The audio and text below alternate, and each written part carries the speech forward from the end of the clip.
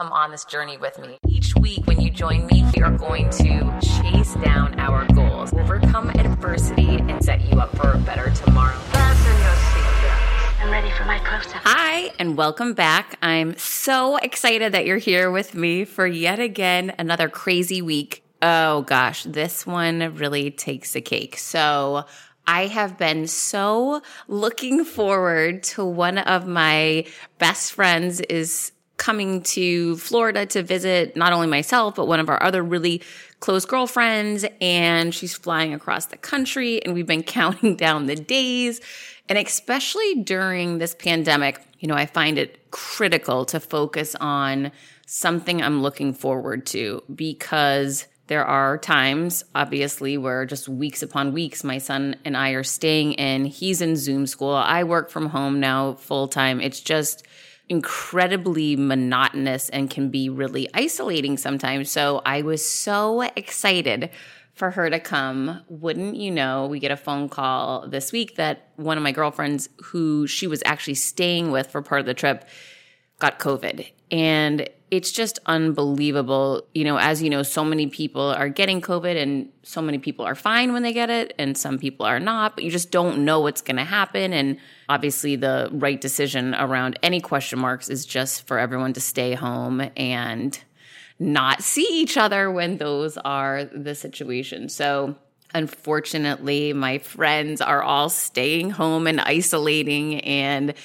it is such a bummer. So to that end, actually, I was on one of my team meetings this week, and I have a number of clients on the West Coast, some in the Midwest, and some on the East Coast. And I was hearing from some of my clients in California that things are really bad, where they're basically back on quarantine now. And it's so bizarre to me right now because in Florida, where I live, in Miami, things are not shut down. And it reminds me of when this all started. I remember for months in the summer, all my friends who lived outside of Florida seemed to be living their best life and going on vacation. And we had 6 p.m. curfews here, and it was awful for a couple of months where other people had a lot more freedom. And now, I guess where we have the availability to be outside a lot and not be inside, we have more freedom and opportunity to do different things where other parts of the countries don't. I can't keep up with all of it. And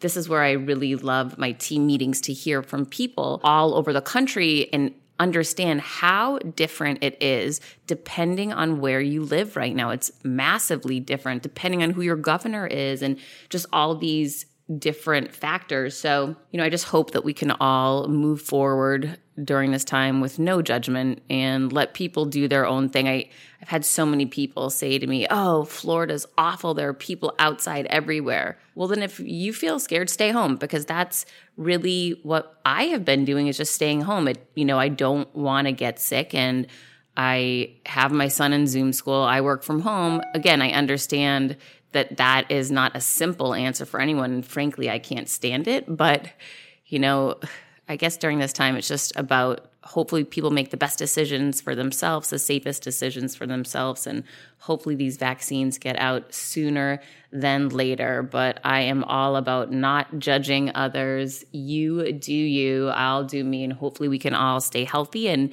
get through this really challenging time with the most amount of empathy possible for everyone. Gosh, for everybody. So bizarre. So I have plenty of problems in my life, plenty. And there's plenty that I'm really grateful for that I haven't struggled with, from a health standpoint. Been really lucky in my life that haven't had a lot of health issues. And this is so bizarre, but I also haven't had a lot of skin issues or just some of these things I guess I took for granted I never really thought about. Well, I guess it was now a week and a half ago, maybe even almost 2 weeks ago now. One morning I just woke up and I had all these bumps around my chin and I thought, oh gosh, that's weird. Someone said to me, oh, you're probably getting it from masks. You know, every time you leave the house, you have to have a mask on. I bet you're recycling the mask, not getting rid of them. They were right. I didn't know that if I wanted to keep bacteria off my face, throw the mask out every time, and get a new one. Okay, done. So I immediately changed and started throwing the mask away every time I took it off and thought, okay, in a couple days I'll wake up, this will be gone. No. A couple days later I wake up and now I have bumps all over my chin, the bottom part of my face, and under my chin. And I thought, oh, something is very awry here. This is not normal. So I called my dermatologist and said, can I get an appointment? He saw me a couple days later, which now is about a week ago. And I go in to see him and he said, listen, I'm not positive what this is. However, it's one of two things. It's either you're premenopausal, which I'm 46 years old, and that was a gut punch hearing that.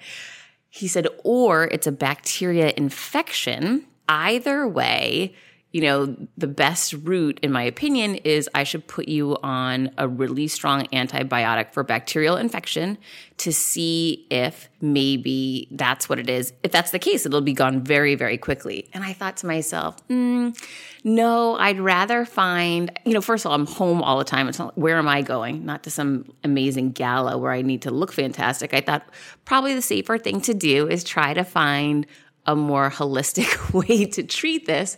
Mind you, I've never really had any bad skin condition. So I just thought, oh, this is, temporary, whatever. Haha, funny. So I say no, I decline the antibiotic, even though he really wanted me to take it.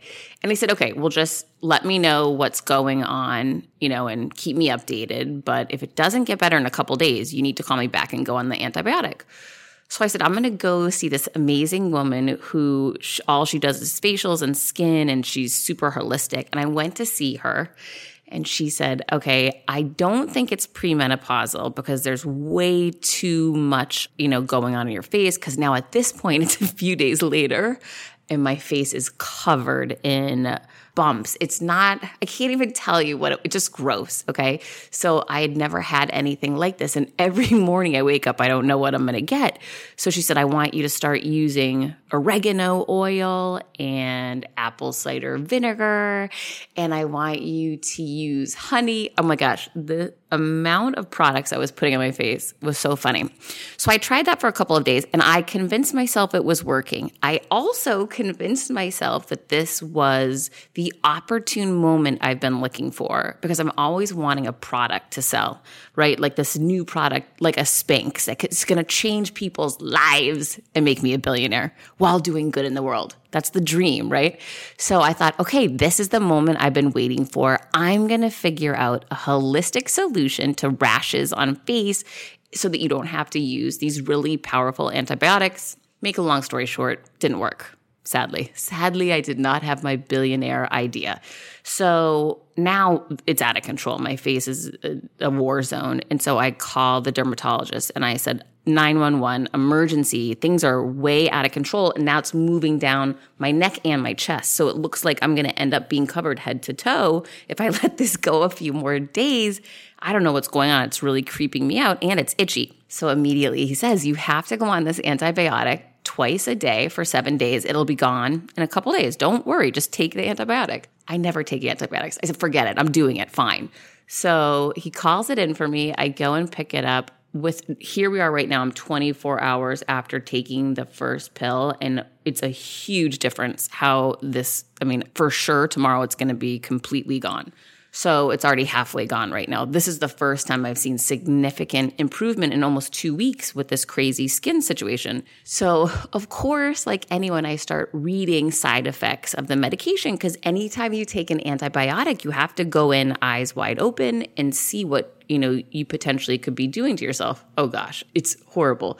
Weight gain, mood swings, but then suicide ends up being one of the side effects. And it was so interesting to me because I had heard about this. I remember when I was younger, I'd heard about people going on different medications for their skin and having major problems. But because it wasn't in my circle, right? I didn't know people having that situation. I hadn't been in that situation. It didn't seem real. And this was such an eye-opening moment, just a reminder to me to be grateful for the things that we don't have to deal with, which I guarantee there are so many that you can be grateful for today, and certainly so many I can be grateful for. in any situation. But that's what this whole thing's really taught me is that, wow, I have to really think about right now, being mindful and self-aware and ensuring that I'm not going to be one of this very small percentage of the population that has this awful adverse effect to medication, and just being aware that that is a potential out there and how serious that is and how heart-wrenching it is. Of course, I went down the rabbit hole and started reading the stories and just horrible stories that have happened to people, and just so sad. And it really took me back to this place of how grateful I am that I never had to deal with any of this. I mean, I have no idea why I'm dealing with it now, but I am. We're going to live through it and get through it. It's a first world problem. But to know that things like this have impacted people their whole life. People have struggled with skin issues. People have struggled with health issues that they couldn't figure out what is the solution, what is the answer. And here I am 2 weeks into a very surface skin issue that was just annoying. And, we're able to find a solution after just trying a few different things. And that's sort of always the way I move forward with challenges. There's always going to be a solution out there. It's just we've got to figure out what is that right one for us. But to know that there are people who have struggled with something like this for years and years. And the more people I talk to now about it, the more I realize that so many people struggle with skin issues and mental issues and just so many things that if you're not struggling with, we might not be thinking about. So it takes me back to that whole topic I'm thinking about and really focusing on today, not judging others, having empathy for others and understanding. We just never know what it's like to be in somebody else's shoes. And I got this tiny little glimpse of what it would be like to have these skin issues, that some people deal with their whole entire lives. And I've been dealing with it for 2 weeks, and it's just so annoying and frustrating, not knowing what's wrong, not knowing when you're going to find the solution and trying to focus on the solution. And I have so much empathy for people dealing with things that I just know nothing about, and feel so grateful for the ability in most situations to find the solution. So stay focused on your solutions wherever you are with whatever challenges you're having. They are out there. It just takes time to connect those dots and find out what that right solution is for you. But it always exists. It's on us to find it. Just keep going. And just move forward with gratitude and empathy and no judgment for others, because we never know what someone else is going through. All right, hang tight. We're going to be right back. Meet a different guest each week. Confidence creator. And welcome back. I'm so excited today to be introducing you to Zack Friedman. He's the best-selling author of the blockbuster book, The Lemonade Life, which Apple named one of fall's biggest audiobooks and a must-listen. I need to hear about that. The Lemonade Life also debuted as the #1 new business book on the Apple Books bestseller list. Zack has inspired millions of people through his powerful insights, including more than 150 million who have read his advice on Forbes. Zack is the founder and CEO of Make Lemonade, a leading personal finance comparison website that empowers you to live your best financial life. Previously, Zack was a CFO, hedge fund investor, worked at Blackstone, Morgan Stanley, and the White House. Zack holds degrees from Harvard, Wharton, Columbia, and Johns Hopkins. Oh my gosh, Zack, thanks for being here. Thank you for having me, Heather. I'm so glad to be with you. A crazy impressive resume, I have to tell you. Something tells me you grew up an overachiever. Maybe a little bit. But thank you. That's very kind. Well, I'm really excited to speak to you. As I just mentioned, I got to see your TEDx talk, and I thought it was so good and so thank you. Relatable. When you were talking about the story of, I believe the name you said was Ryan or Brian, when this new guy started working with you and just was clueless to how negative bosses can be in corporate America, I got a really good laugh out of it, but it was painful to relive those days. You're exactly right. And that's a very true story. It's the beginning of my TED Talk about the secrets to happiness at work. And, I talk about this friend, as you said, whose name is Brian, and he thought that the corporate world was going to be a little bit different, right? That people were going to kind of nurture you and take care of you and hold your hand. And on his first day of work, literally, he ended up working in the office all night. Like, I don't mean till like 8, 9, 10 p.m. I mean, literally till 7 a.m. the next day. And he just didn't really realize what he signed up for, because so many of us are looking for a group of people, a pack of mentors, a wolf pack, as I call it in my book. And a lot of times we don't find that. And so we don't have that happiness at work that all of us really crave. And oftentimes, if you don't have that tight-knit culture, it sets you on that wrong path once you want to be part of a larger group. And so, yeah, that's the beginning of my TED Talk, which was fun to do. It's so crazy to me. So having gone through, your book and all of your content, there's so much great content that you have. It's interesting to me to see the level of success that you had in corporate America. However, you left that and made the leap to go follow this more purpose-driven passion project, which you're living now and succeeding in. What was the catalyst like? What did that look like when you decided to make that leap? For me, it was really about wanting to follow a purpose that I felt it was the right time to do. I think so many people want to be an entrepreneur, this whole idea of escaping the 9 to 5. And look, that's great for a lot of people, but it's not for everybody. And I tell people who ask me that same question, I don't think that everyone needs to escape the 9 to 5. I mean, some people do very, very well working 9 to 5. They like to work for somebody else. They move up the corporate ladder or they work in different organizations, and that's wonderful. For me, I wanted to build upon what I had learned and what I had experienced, the skills I had developed, and I wanted to create my own business, which is called Make Lemonade. And for me, it was the right time to do it. And being able to run a business, a company, technology company, and also have a platform to inspire people in with my book and speaking and other content on my column at Forbes has been a great opportunity as well. So for me, it was the right thing to do. It was the right time. And I think that's an important thing for people to realize. I don't think everyone needs to follow the same path of escape the 9 to 5. 9 to 5 can be good. For a lot of people, it's really good. But for me, I wanted to do something different and take a different path. And, I haven't looked back since. So happy for you that you were able to make that leap and now be living such a passion and purpose-driven life. So one of the stats that jumped out at me that I was actually shocked at that I saw on your blog, I believe, was that 85% of people don't like their jobs or don't love their job. Yeah. I mean, look, everyone has different statistics, but yeah, it could be that high. And, we work up to 70,000 hours of our lives at work. I mean, just think of that for a second, right? If you look at someone who's working 9 to 5, 40 hours a week, they do it from age 25 to age 65, we spend more time at work than we do with our families a lot of times, as sad as that may sound. And so many people don't love their job, right? I mean, you have to put food on the table, you have to pay your bills, but a lot of people choose a job for the wrong reasons, right? They go after the money or the perks, or they think they have to work in New York or Miami or LA because that's where their industry is, or they think that's what they're supposed to do to be successful. And they end up just making the wrong decision, right? They're following their friends, they're following what their parents wanted to do. The worst thing you can do is choose a job that you don't like. And again, not everyone has a choice in their job. They have to earn money. That's just what they have to do. But if you have an option, if you have that flexibility, it's so important to choose the right job. Not the right amount of money, but literally the right job. You spend so much time doing it. And we're all guilty, at least some point, at least I was, of choosing something that didn't give us the greatest passion or the greatest purpose. And if you don't choose the right job, or you don't have the right boss, or you don't have the right environment, your life will be miserable. I don't believe that you can separate your work life from your personal life because they blend together, right? Whatever you feel at work, whatever you experience that day, invariably, you're going to take it home. And if you had negativity that day, you can try to move towards a more positive outlet, but it's still going to eat away at you. So I would implore everyone, the best thing you can do is really find that job, again, where you feel a satisfaction, where you're actually excited to go to work. Because again, you're going to spend 70,000 hours of your life at work, right? Maybe it's a little less, maybe it's a little more. But just think about that for a second. You have to find something that gives you purpose and gives you meaning.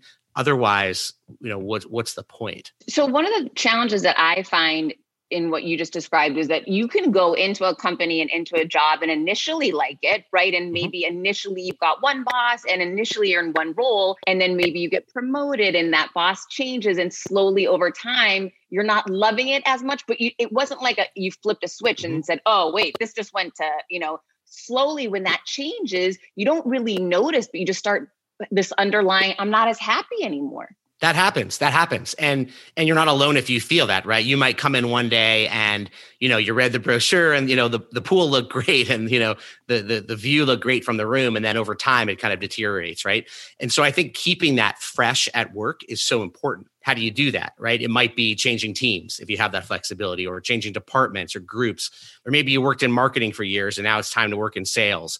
Or maybe it's time to leave the company, right? Like, I think people need to either reinvent themselves, find things that continue to challenge them, see if they can switch or pivot somehow. A lot of people, I think, get into a rut where they're like, this is my job. Oh yeah, maybe they send out a couple of resumes, but they've kind of committed themselves to being stuck in something that doesn't challenge them or inspire them. And so it doesn't mean you need to keep leaving companies or switching jobs every year. That's not the point. But the point is, if you're not feeling continually pushed, continually inspired, feel that you're giving more than you're getting back at work, think about ways you can shake it up, right? Talk to your boss, have an open conversation, right? Talk to your colleagues. Is there more work I can take on? Is there different work I can do? Is there a new, division I could help start, right? Is there some other ownership I can take at work? And there's ways that you can be more proactive rather than letting life happen to you or being reactive, which so many of us are guilty of doing at work. When I started podcasting, an online store was the furthest thing from my mind. Now I'm selling my group coaching on the regular, and it is just so easy, all because I use Shopify. Shopify is the global commerce platform that helps you sell at every stage of your business, from the launch your online shop stage to the first real life store stage, all the way to, did we just hit 1 million orders stage? Shopify is there to help you grow. Whether you're selling scented soaps or offering outdoor outfits, Shopify helps you sell everywhere. From their all-in-one e-commerce platform to their in-person POS system, wherever and whatever you're selling, Shopify has got you covered. Shopify helps you turn browsers into buyers with the internet's best converting checkout, 36% better on average compared to other leading commerce platforms, and sell more with less effort thanks to Shopify Magic, your AI-powered all-star. I didn't know what I was going to do when I got fired. Launching my own business seemed so intimidating. I didn't know how to set up a website, and I really didn't need to. Shopify does it all for you, and they make it so easy. It was that breakthrough moment for me that I realized I can do this. I can go to work for myself thanks to Shopify. What I love about Shopify is you don't need to have all this technology information ready to, you don't need to know how to plan and run things.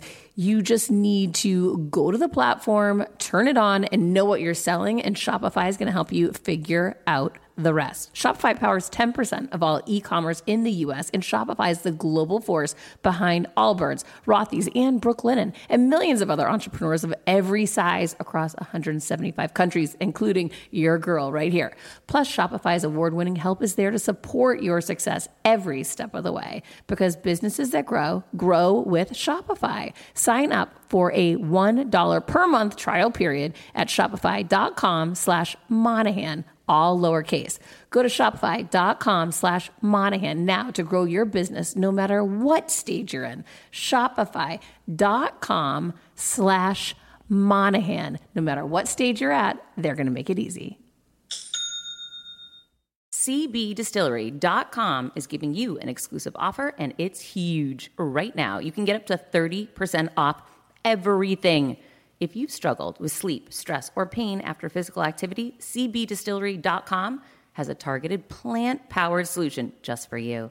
I love hearing how many of you have seen improvement in your daily life thanks to CBD. So if better sleep, more calm, and relief from discomfort after physical activity sounds good to you, you should explore CBD.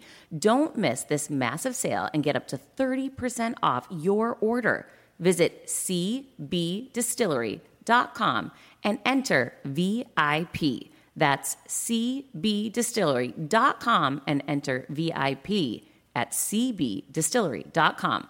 Not available in Idaho, Iowa, and South Dakota. Especially now, I've had so many people reach out to me, and there's so much fear of this unknown economy that we're facing with the pandemic.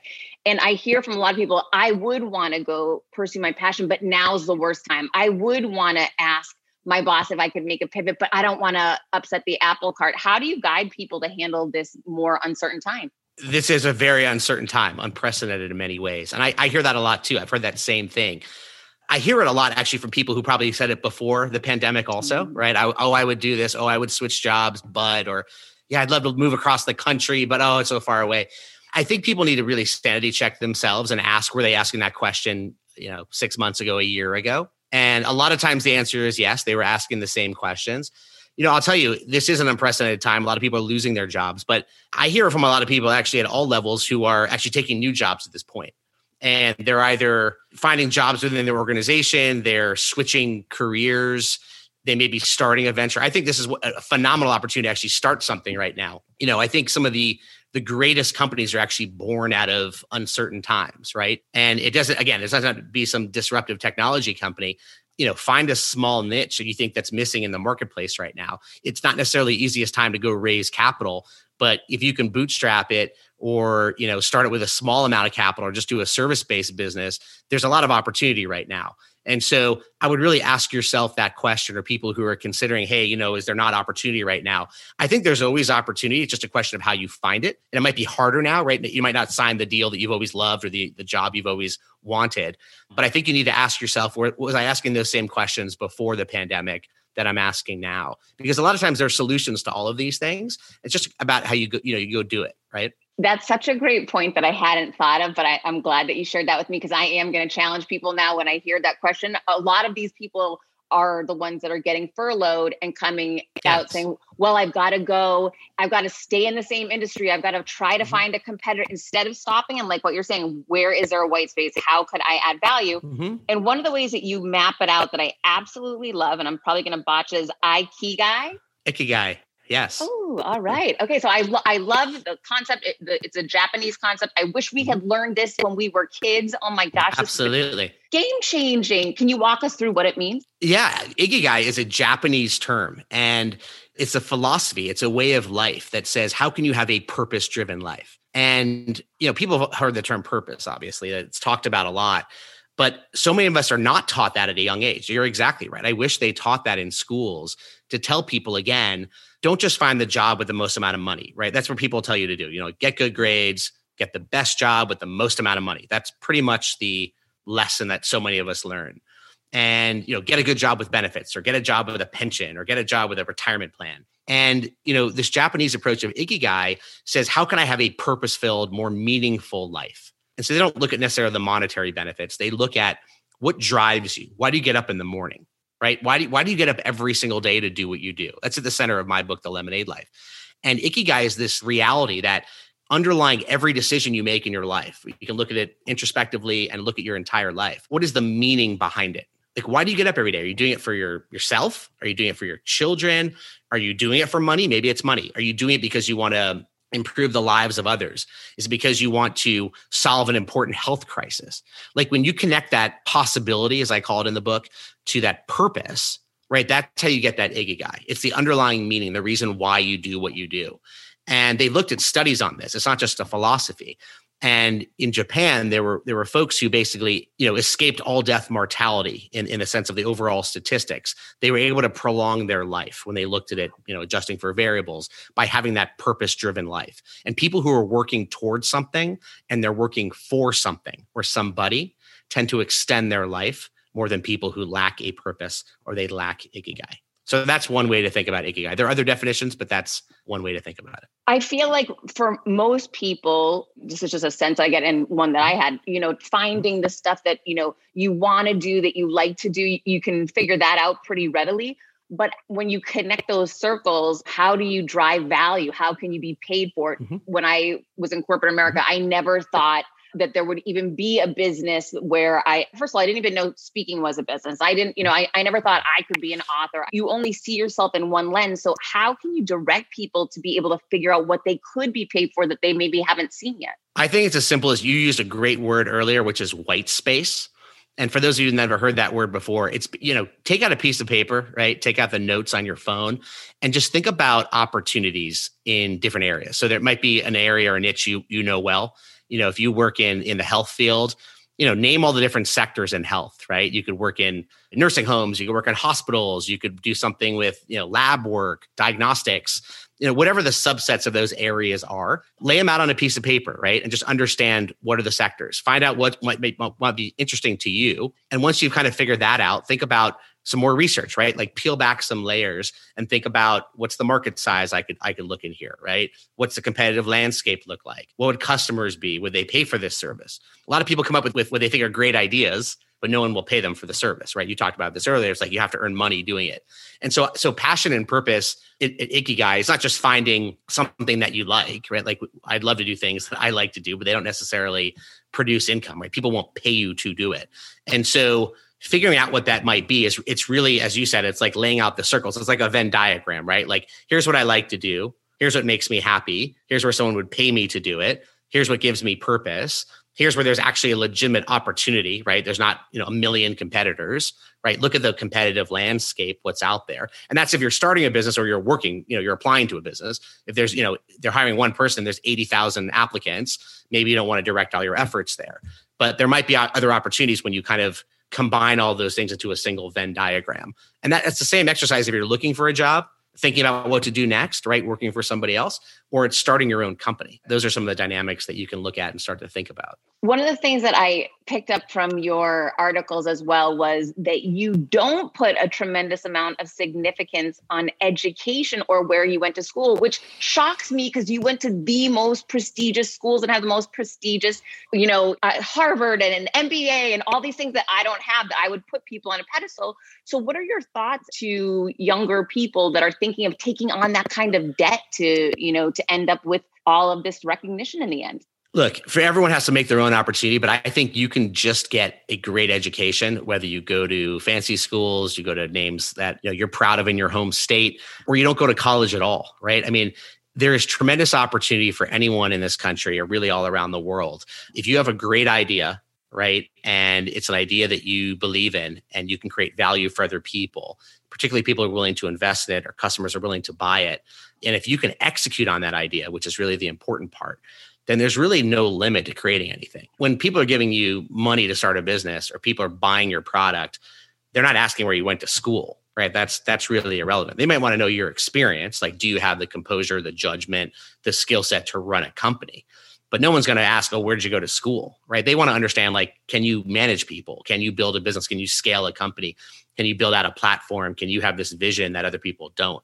And so I think you can get those skills whether you acquire them in school, which is usually doesn't happen. It's usually through experience, right? Some people are innately born with them, but most people can develop those types of skills by reading books, by listening to great podcasts like yours, Heather, or they can learn from others, right? Having mentors or seeing the people who have done it that they admire. But school can help a lot to build foundation, but it's never going to get you the real world experience to build and grow and like manage people and like getting that experience of working on a team, which is something we don't get taught at all. Like, you do group work when you're in school, but you don't know what it's like in an actual like pressure cooker environment. And I think so many people who spend a lot of time in school and think that the way that's how it is, a lot of people go to business school or law school or even medical school, they know it's school, it's not actually work, but they do think it's so much closer than it actually is. And a lot of times when you get to work, you get to that job, it's like everything you did in school kind of goes out the window, right? It's never the way you think it's supposed to be, or you think it's going to happen.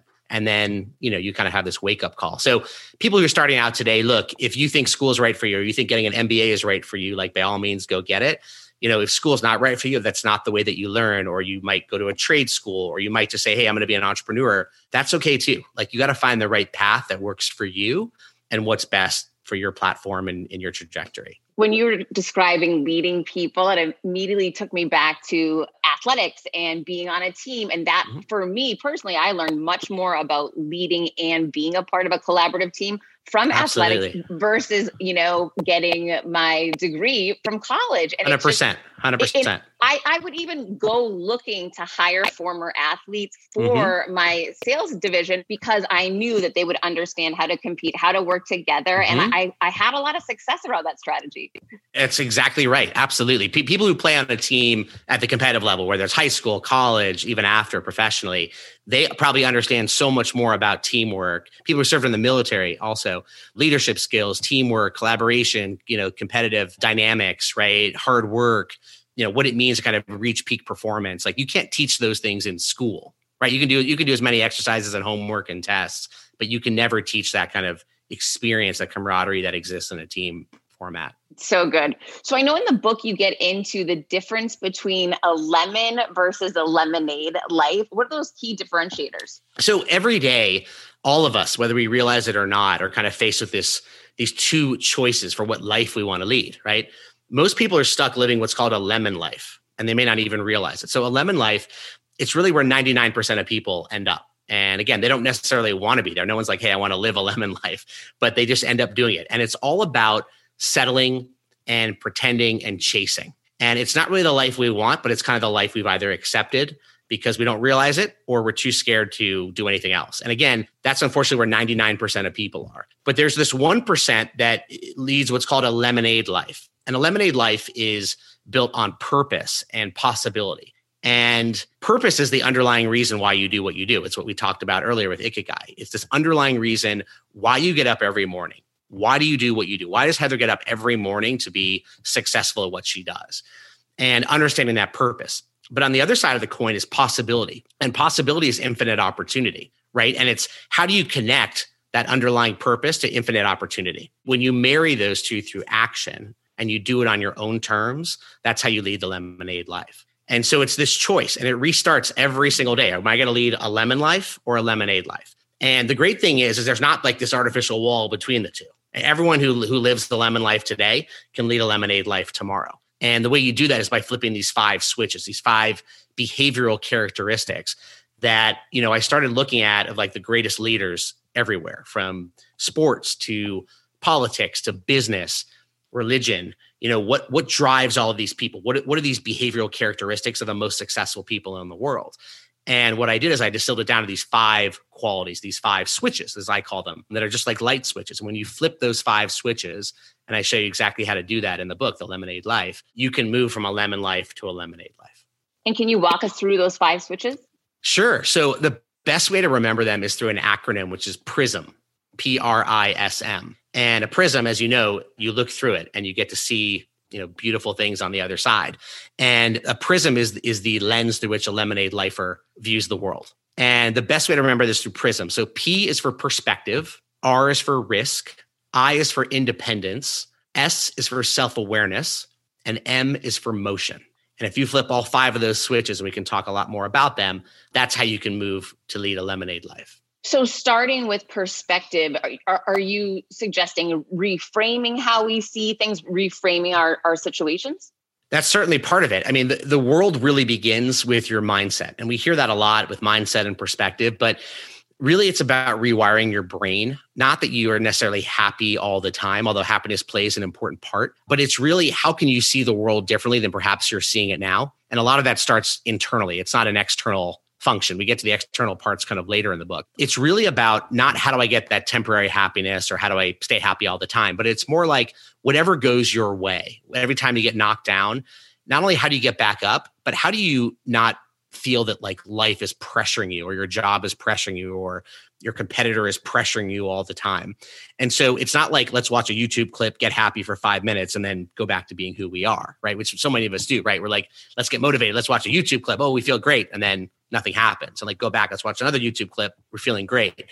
It's really about how do you rewire your brain? So what I mean by that is, how can you view circumstances that when you feel the toughest things in life, your business fails, you lose your job, people are telling you no all the time. It's like, how do you have the power to go on, right? And we always hear this thing of like persistence and failure is good. And I talk about that in the book a lot, but it's like, how do you kind of have that mentality and that mindset that you can actually execute that?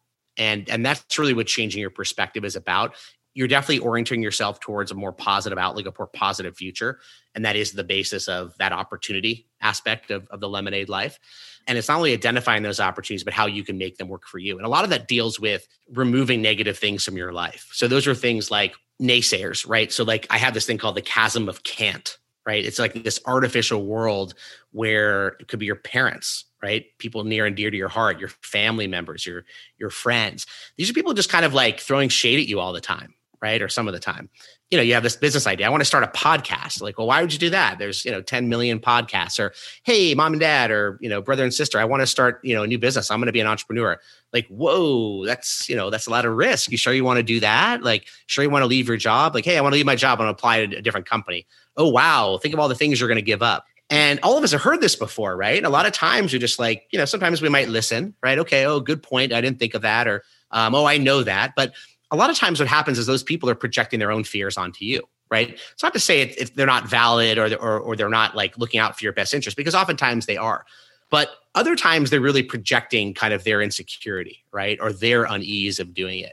And it's really important to separate those two. And it's not an easy exercise because when we mix kind of the people that we look to in our lives, when we're hearing that feedback, right, that we want to be reinforced, but we don't necessarily hear that, we have to be able to separate the two. I would implore people to really think about, are the people that you have around you, are they really the people that you want around you, right? The people that should be around you. And if you're constantly hearing this negative thing, you really need to kind of extricate yourself from them, right? Like I have this idea of a wolf pack in the group and kind of the 5 most important people in your life. We've heard that term before from Jim Rohn. It's like, who do you want around you that's kind of going to help you get to where you need to be, right? Like who are the people you turn to on a daily basis that get Heather, right? They understand what Heather wants. They understand what Heather needs. And like, they're supporting you to do that. They're not just like telling you feel good things, but they're actually like helping to support your dreams. Like they understand your purpose and they want to help you get towards you where you need to go. They'll give you subjective feedback, right? It may be constructive. They may feel criticism for you.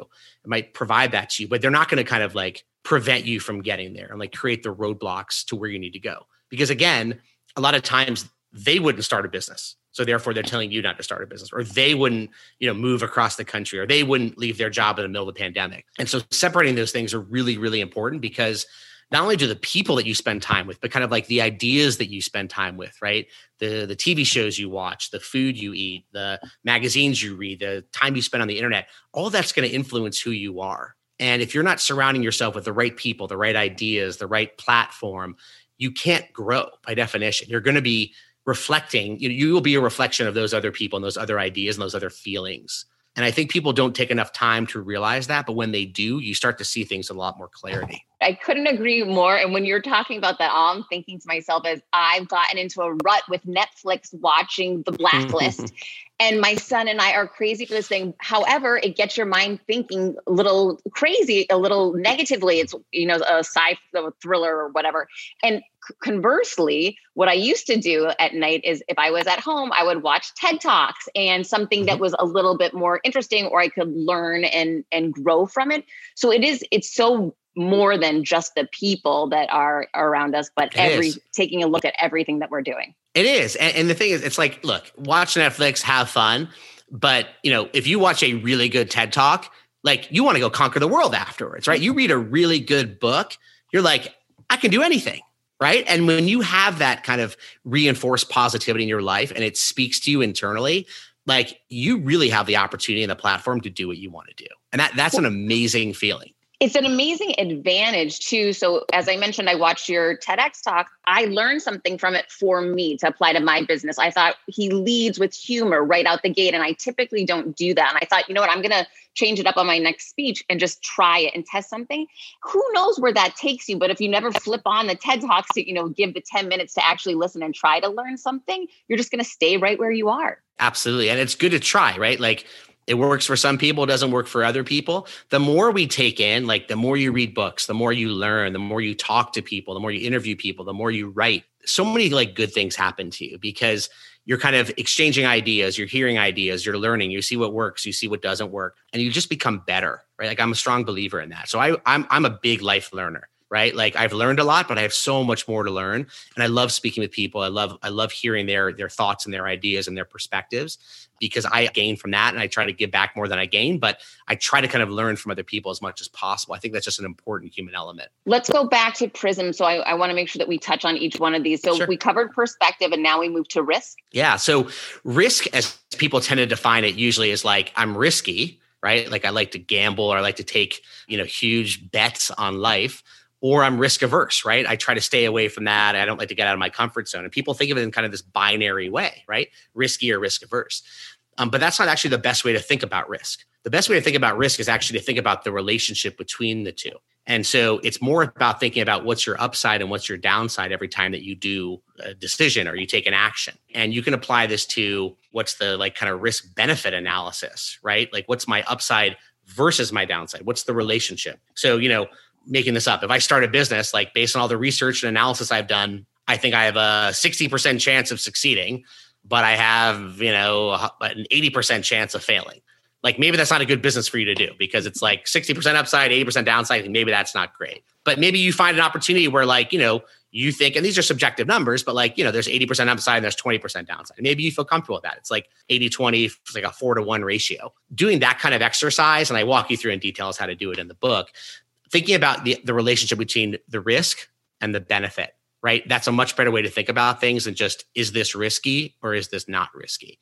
And I think we can change our behaviors and make more precise decisions once we understand all of the upside and all of the downside. I think a lot of people, when they make decisions, they tend to trick themselves into whatever they're biased in terms of the outcome, right? Like they don't really paint all the risks that are there. And I think the best exercise that anyone can do is just be very, very honest about, hey, here's my upside. That's always easy to do. Like, yeah, I can go to Hollywood and be a famous movie star, but what are all the things I'm going to give up? And don't candy coat them. Just like say, really, what am I going to give up? Like, I may struggle for 20 years. I may never get hired. I may, live in a small apartment with 5 roommates. I may not see my family. I may, hear rejection after rejection, just so you understand what all the risks are. Like, what are the risk factors that I'll have to experience if I pursue this particular action? And again, you can apply this to any aspect of your life when you make a decision.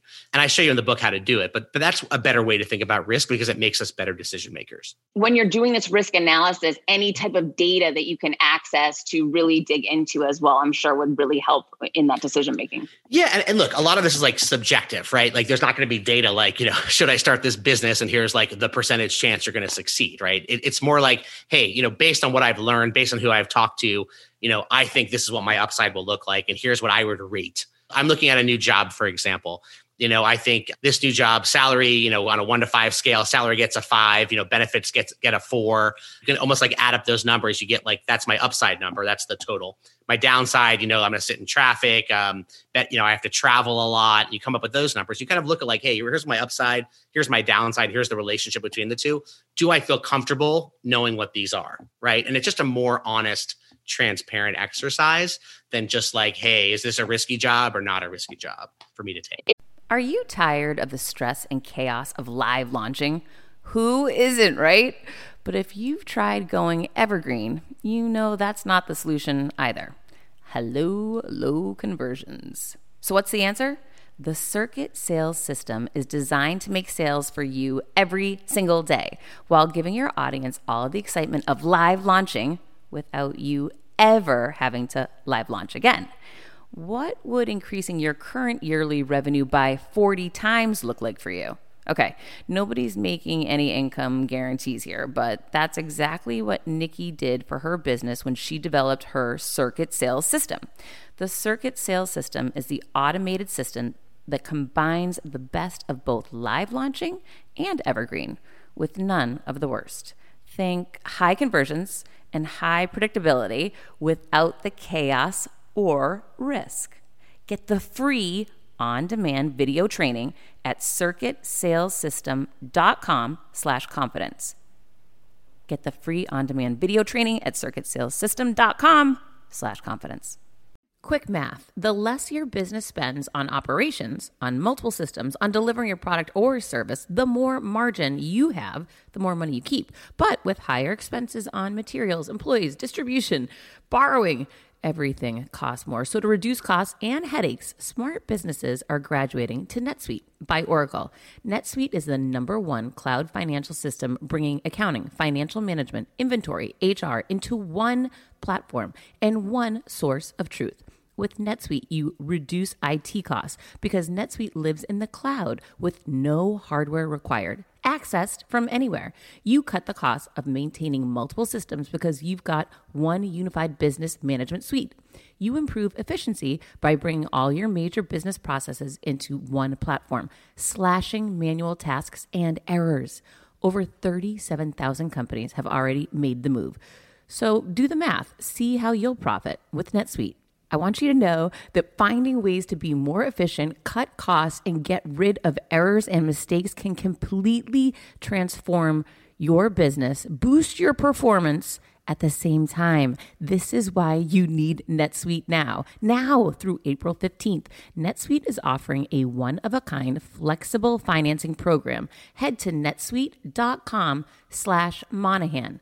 netsuite.com/Monahan. netsuite.com/Monahan. Another day is here, and you're ready for it. What to wear? Check. Breakfast, lunch, and dinner? Check. Planning for what's next and how to save for it? That's where Bank of America can help. For your financial to-dos, Bank of America has experts ready to help get you closer to your goals. Get started at one of our local financial centers or 24/7 in our mobile banking app. Find a location near you at bankofamerica.com/talktous. What would you like the power to do? Mobile banking requires downloading the app and is only available for select devices. Message and data rates may apply. Bank of America N.A., member FDIC. It makes the decision much more clear, I'm sure. Exactly. And what about independence? So independence is something that is one of the most critical of the five switches, because so many people walk a life of dependence, right? They're dependent on other people. It's not just a financial dependence. It's really a mind dependence.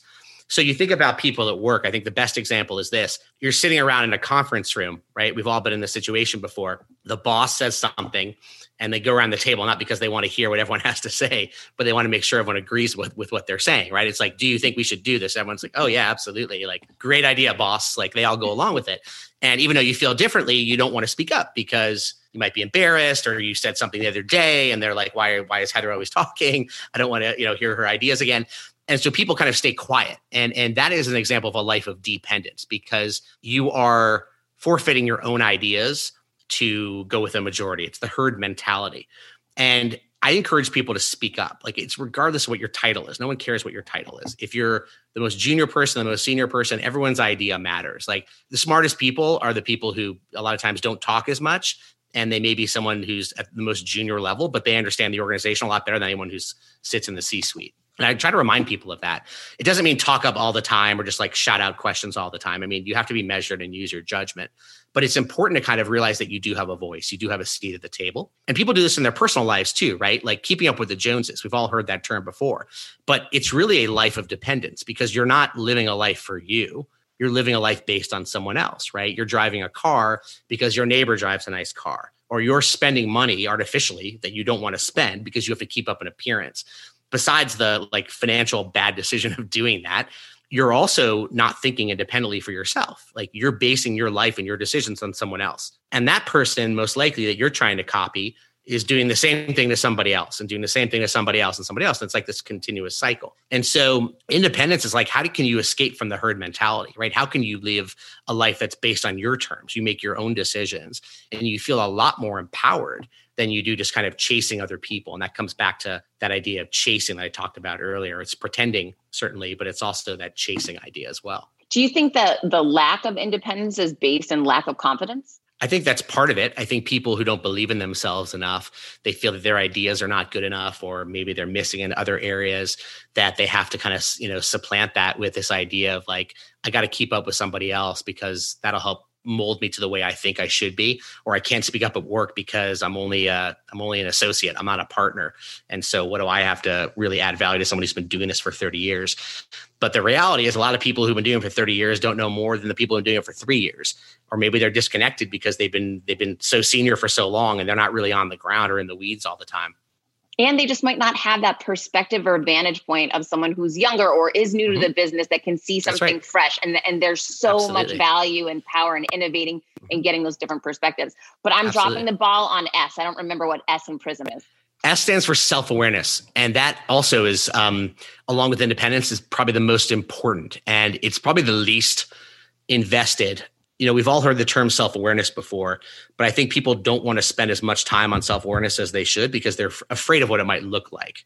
And self-awareness it's really understanding who you are as a person and being okay with that, right? A lot of people, similar to when they're thinking about risk, like they don't want to talk about the downside. They don't want to say that I am not good at something because they want to be good at everything. That's like a natural thing. People want to be good at everything.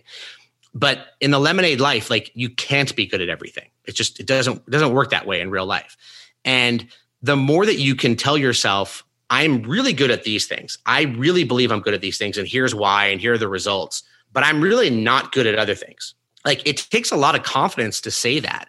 But when you do, it is literally the most freeing thing you can ever do in your life, because you have identified to yourself, you've confirmed with yourself, self-confirmation, that I'm not good at these things. I am not good at these things. And that's okay. That's great, because the world is so much more efficient when you know what you're good at and what you're not good at. Think about that, right? Like, there's no more pretending. In the lemon life, you pretend. Lemonade life, like, you're authentic, you're honest.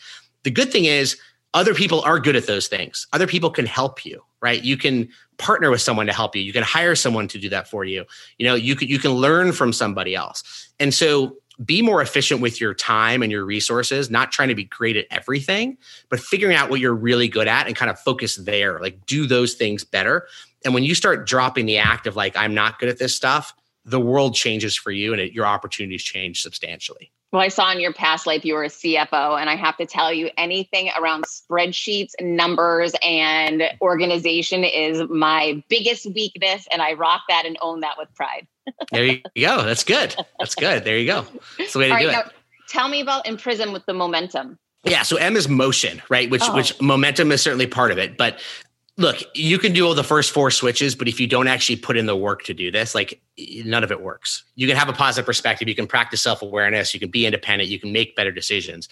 But the Lemonade Life is all about putting in the work. And the important thing is the Lemonade Life is not a destination. It's not like, okay, if I do these 5 things, I did it. Like I lead the Lemonade Life. It's actually a way of life. So it's a continuous cycle and it restarts every single day. You know, it's like every day you have a new shot at greatness. And if you don't keep up with it, like you don't get to be great. And so it is like every day you're doing this. You are doing this to lead the Lemonade Life every day. You're practicing gratitude.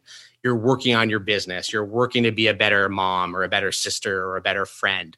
You're being more honest with yourself. You're being more loving to yourself, right? Like self-care is so important too. A lot of us are so hard on ourselves. We don't take time. We're always helping other people. We're always giving back. But like take some moments for you. Take a moment for Heather and just like pat yourself on the back for being an amazing person. And a lot of times we don't invest that, but we need to. And, you know, when you're following your path of life, I think so many people are racing to get to the end. I want to be successful in my job. I want to be the best salesperson. I want to have the best podcast. I want to do all these things. And of course we should aspire to be number one, right? That's human nature. But at the same time, not everyone's path looks the same, right? Like some people make a left turn, 2 wrong turns, and they like end up 5 miles in the wrong direction. And that's okay too, because everyone has their own path to get there. And, you know, we might all be doing some like global race, but like your path may be different than my path. And that's okay. Like we're not running side by side. This is not like a sprint. We're not running in like person in lane 8 is like the first place person number 1 is like last place and the medals are given out. We all get there at different times. We all, you know, finish in different ways. Our output may look different. We all put in different effort. Like we're unique individuals. We're unique human beings. And I think that's important to know too, because I think a lot of people always feel that they're losing somehow because they see what their friends are doing or what their mentors are doing or what their sister does. And you're completely different. Like your situation is totally different than what they're doing. And you can't measure it on an apples to apples basis. And so that's really important to remember because we all get there in the end, but it may take more time or less time for certain people. And that's important to remember too. That's so important. And so many of us, myself included, when I was back in corporate America, I associated personal value with a title or how much money you were making. And when you're surrounded by peers who do the same thing, it just becomes, you're almost brainwashed with that. Yeah. And when I was fired from my C-suite position, I hit an all-time low, just feeling so badly about myself and what other people would think of me. However, that ended up being a catalyst to leading me to, you know, having a purpose-driven life, which I don't believe I would have found if that hadn't happened to me. So yeah, I couldn't agree more that the path that we all go is so completely different. And frankly, it's irrelevant how you get there, but it's all about, you know, how find your happiness on that journey. That's exactly right. Well, I'm so excited that everyone is getting to hear about Lemonade Life and where can we find the book and where can we find you? You can find the Lemonade Life everywhere, all over the world. It's in hardcover, it's in paperback, it's an ebook, and it's also the audiobooks, which I narrate. So definitely download that and go listen to it. You can buy it at bookstores everywhere and online. And then you can find me at also lemonadelifebook.com, I should tell you, which has all the links to all the great places to buy the book. You can find me at zackfriedman.com, ZackFriedman.com, and all over social media from Facebook to Instagram to TikTok to LinkedIn, Twitter, all over at Zack A. Friedman. And don't forget that you were #1 audiobook, and that's a major, major accomplishment. So congrats to that. That's huge. Thank you so much. Thank you. I'm very proud of it. I love hearing from people around the world who've read this book and it's changed their lives. So it's been a great joy to talk with folks around the world and just hearing the feedback. So I'm very humbled and appreciative and grateful to everyone whose lives have been touched by the Lemonade Life. Well, keep up your great work, and thanks for shining your light and your great story and your teachings with everyone. And please check out Zack's book. You are going to love it. Hang tight. We're going to be right back. I ask you to try to find your passion. Hi, and welcome back. I want to jump into taking you through an exercise I've been taking my team through, which is something that I do every year, end of year. But before I do that, I just received a message on LinkedIn this morning I wanted to share with you. A woman who had been a receptionist at the company I used to work for, went back to school, really wanted to dig into her passion and find out what it was she was meant to do, what her calling was. She's decided she wants to get into property management. She's really excited to do it. And she sends me a note and says, I'm willing to do whatever it takes. I just want to break into this field. How do I get in? Here's the thing. I don't know why this stuff is second nature to me, but I just know, okay, if I want to get into property management, number one, I would Google property management companies. I'd make a list of the top 5, 10, 15, 20, whatever it is in your community, in your area. Then I would Google search who the heads of those companies are. Then I would Google search open positions. Then I would research on Facebook and social media who the people are running these organizations, who's worked there, who I'm connected to. I would do such a deep dive on something like that I'd already have applied for 17 positions by noontime. If you are really committed to finding a way to get in any way you can. And that means starting with a conversation, having a conversation and putting it on someone's radar that you want to work here, that you want to be a part of this, that you have a passion for it. But get in the conversation, get in that circle with those people any and every way you can, and don't back off until you got the job. And it doesn't mean you're going to have the property management position. Maybe you start as a receptionist, an admin assistant, a salesperson, whatever, but just get in. And then it's on you to convince those ultimate decision makers why you warrant that next jump, that next job. But let nothing stand in your way. If you're that serious about something and that clear on it, just start dialing right now. Get on the phone, go down to the establishment, knock on the door, but let nothing stand in your way, and nothing will. That's my feedback on how do you break into a new industry or new position that you've really been wanting to get into. Okay, so here's an exercise I've been taking my team through, which is an end of year exercise. I highly recommend it for you. Really what you want to do is you want to do a deep dive on where did revenues come from in your business this year, by quarter, by month. What were the challenges you encountered? How can you alleviate those challenges for next year? What potential challenges could come for next year that you haven't thought about yet? Where are the opportunities? What are the profit centers that are working? What are the ones that need to be improved? Okay, we go through this whole system. I want you to go through this. I promise you, it's eye-opening and it will help you improve your business. So the first thing we look at is what are the current revenue streams that we have and what are the specific goals with timelines, deadlines on them. So I'm making it up, but say you have 6 different revenue streams right now, and then you map out this one was up 5% this year. This one was down 10. This one was up 20%. And then, okay, so that's your actuals for year to date for 2020. Then what are your goals for 2021 and break them down by quarter, assign them a number and a deadline.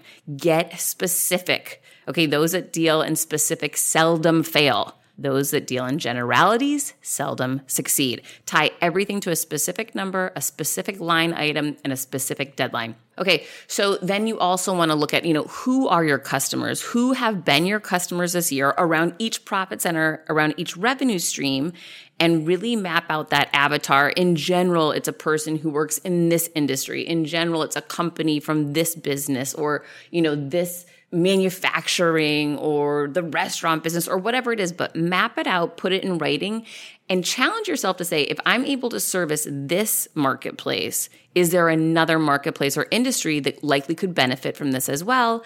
And at the same time, ask yourself this question: if I'm servicing, and let's make it up, just the finance business, that's my largest industry, is there another product or service I could offer them that they all need that could bring a new revenue stream to me? So start having these bigger picture conversations about, more strategic conversations about your business so that you can accelerate your growth. How are we actually going to get there? This is where you're going to assign responsibility for different profit centers, strategies, marketing, HR, onboarding people, recruiting talent, upgrading talent, training talent. This is where your real details on your plan are coming from, and you need to assign accountability for each line item to someone and have them map out the details. So what is the timeline to getting this done? What does, winning on this concept look like? And get very specific with these people and with each person you assign accountability to. Okay, the other big question right now is what are the obstacles and challenges that could come at us? And obviously, number one, remote business for another year. I would just put that down. Whether you believe that's going to happen or not, no one knows, but I would prepare for it, right? So, no brick and mortar, no on-site events for 1 year and social distancing for 1 year, Zoom school for 1 year. Hopefully that doesn't happen, but I'd prepare and plan for the absolute worst so that you don't find yourself come June that you decided everything would go back to quote unquote normal, in a very difficult situation. So plan for the unknown, plan for the worst. What are the things that could really ruin your business right now, right? So plan for those things. That way you're going to be thinking of solutions to help you get out of those challenges versus being caught in the middle of it and not having any ideas or any pivot available. This is another great one. What partnerships or affiliations can bring you more revenue? Which ones do you currently have? Which ones can you grow? Which one should you fire? And where are you not looking at for the following year? So, that can be with publications, that can be with other companies, that can be with competitive marketplaces. That can be, maybe a large company in your same arena doesn't like to service a smaller revenue stream that you really like to service. Maybe you partner with them, pay them a commission for the referral. There's so many different ways to slice this up, but really challenge yourself to look at where else could you be tapping people from a partnership perspective to help support them, incentivize them, and for you to get business from. And oh my gosh, when you nail a few really strong partnerships, that can change your business for good. Take a look at your competition. Who are they? What white space do they own? How do you compare to them? What do you do better than they do? What do they do better than you do? And what's your unique value proposition? Why would somebody work with you versus any of those different competitors? And sit with your team and really go through this so everyone can be very real with what's happening in the marketplace. What could they be doing better than you? What are they offering that you're not offering? And what are those opportunities for your business for next year? How can you innovate any part of this model for next year to be more efficient, more customer centric, focus more on employee referrals for business, for attracting new talent, customer referrals from existing customers, really do a deep dive into how can your business benefit from some of these ideas, changes, and accountability measures you're going to implement for the following year. Okay, take a look at your team. Who needs to go? Who needs to be upgraded? Who do we need to work with? Who do we need to potentially promote? But do a full-blown assessment of your team, your target audience, and the messaging that you're utilizing to reach your target audience, what's converting well, what's not, dig into the data. You've got all this information, elicit help from your team. The more work that you put in November and December, when a lot of people are off and not available, the better 2021 you're going to have because you're going to be prepared for the unexpected. You're going to have put the time in. Your strategies are going to be rolling out, not just being thought of and responded to next year. So I hope this helps so much. It definitely has always helped whichever company I was in, whatever business I was running. And I'm in the midst of doing it right now, just like all of my clients are. Love to hear back from you. Hopefully it's going to help you. And hopefully 2021 ends up just being so much better than any of us expected, which if that is the case, we won't need as many strategies as we came up with, but I'd always rather have the strategy available and in front of me and mapped out and ready to go just in case we need it. So here's to you creating your confidence this week and every week. And know I'm right there with you. I decided to change that dynamic. I couldn't be more excited for what you're going to hear, start learning and growing. Inevitably, something will happen. No one succeeds alone. Stop and look around once in a while, you could miss it. Come on this journey with me.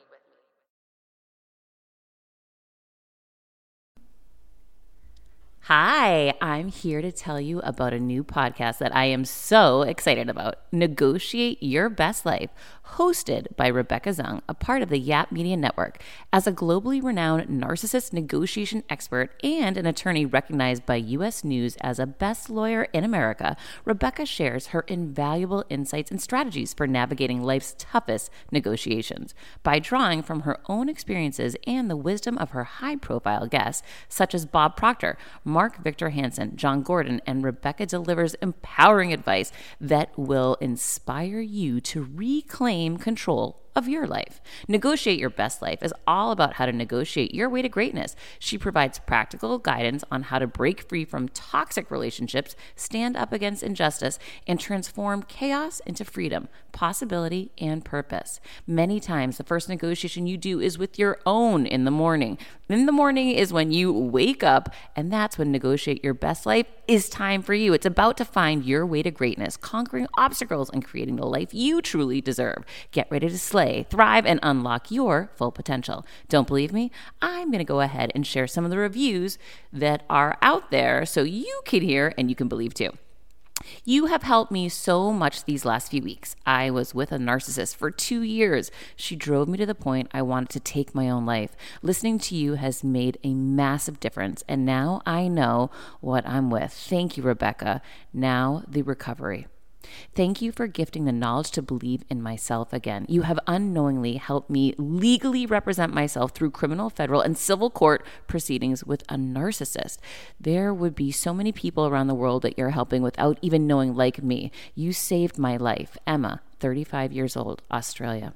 If you are ready to stand up against injustice and transform the chaos in your life into freedom, possibility, and purpose, then check out Negotiate Your Best Life now. Subscribe to Negotiate Your Best Life with Rebecca Zung on Apple Podcasts, Spotify, or your favorite podcast platform.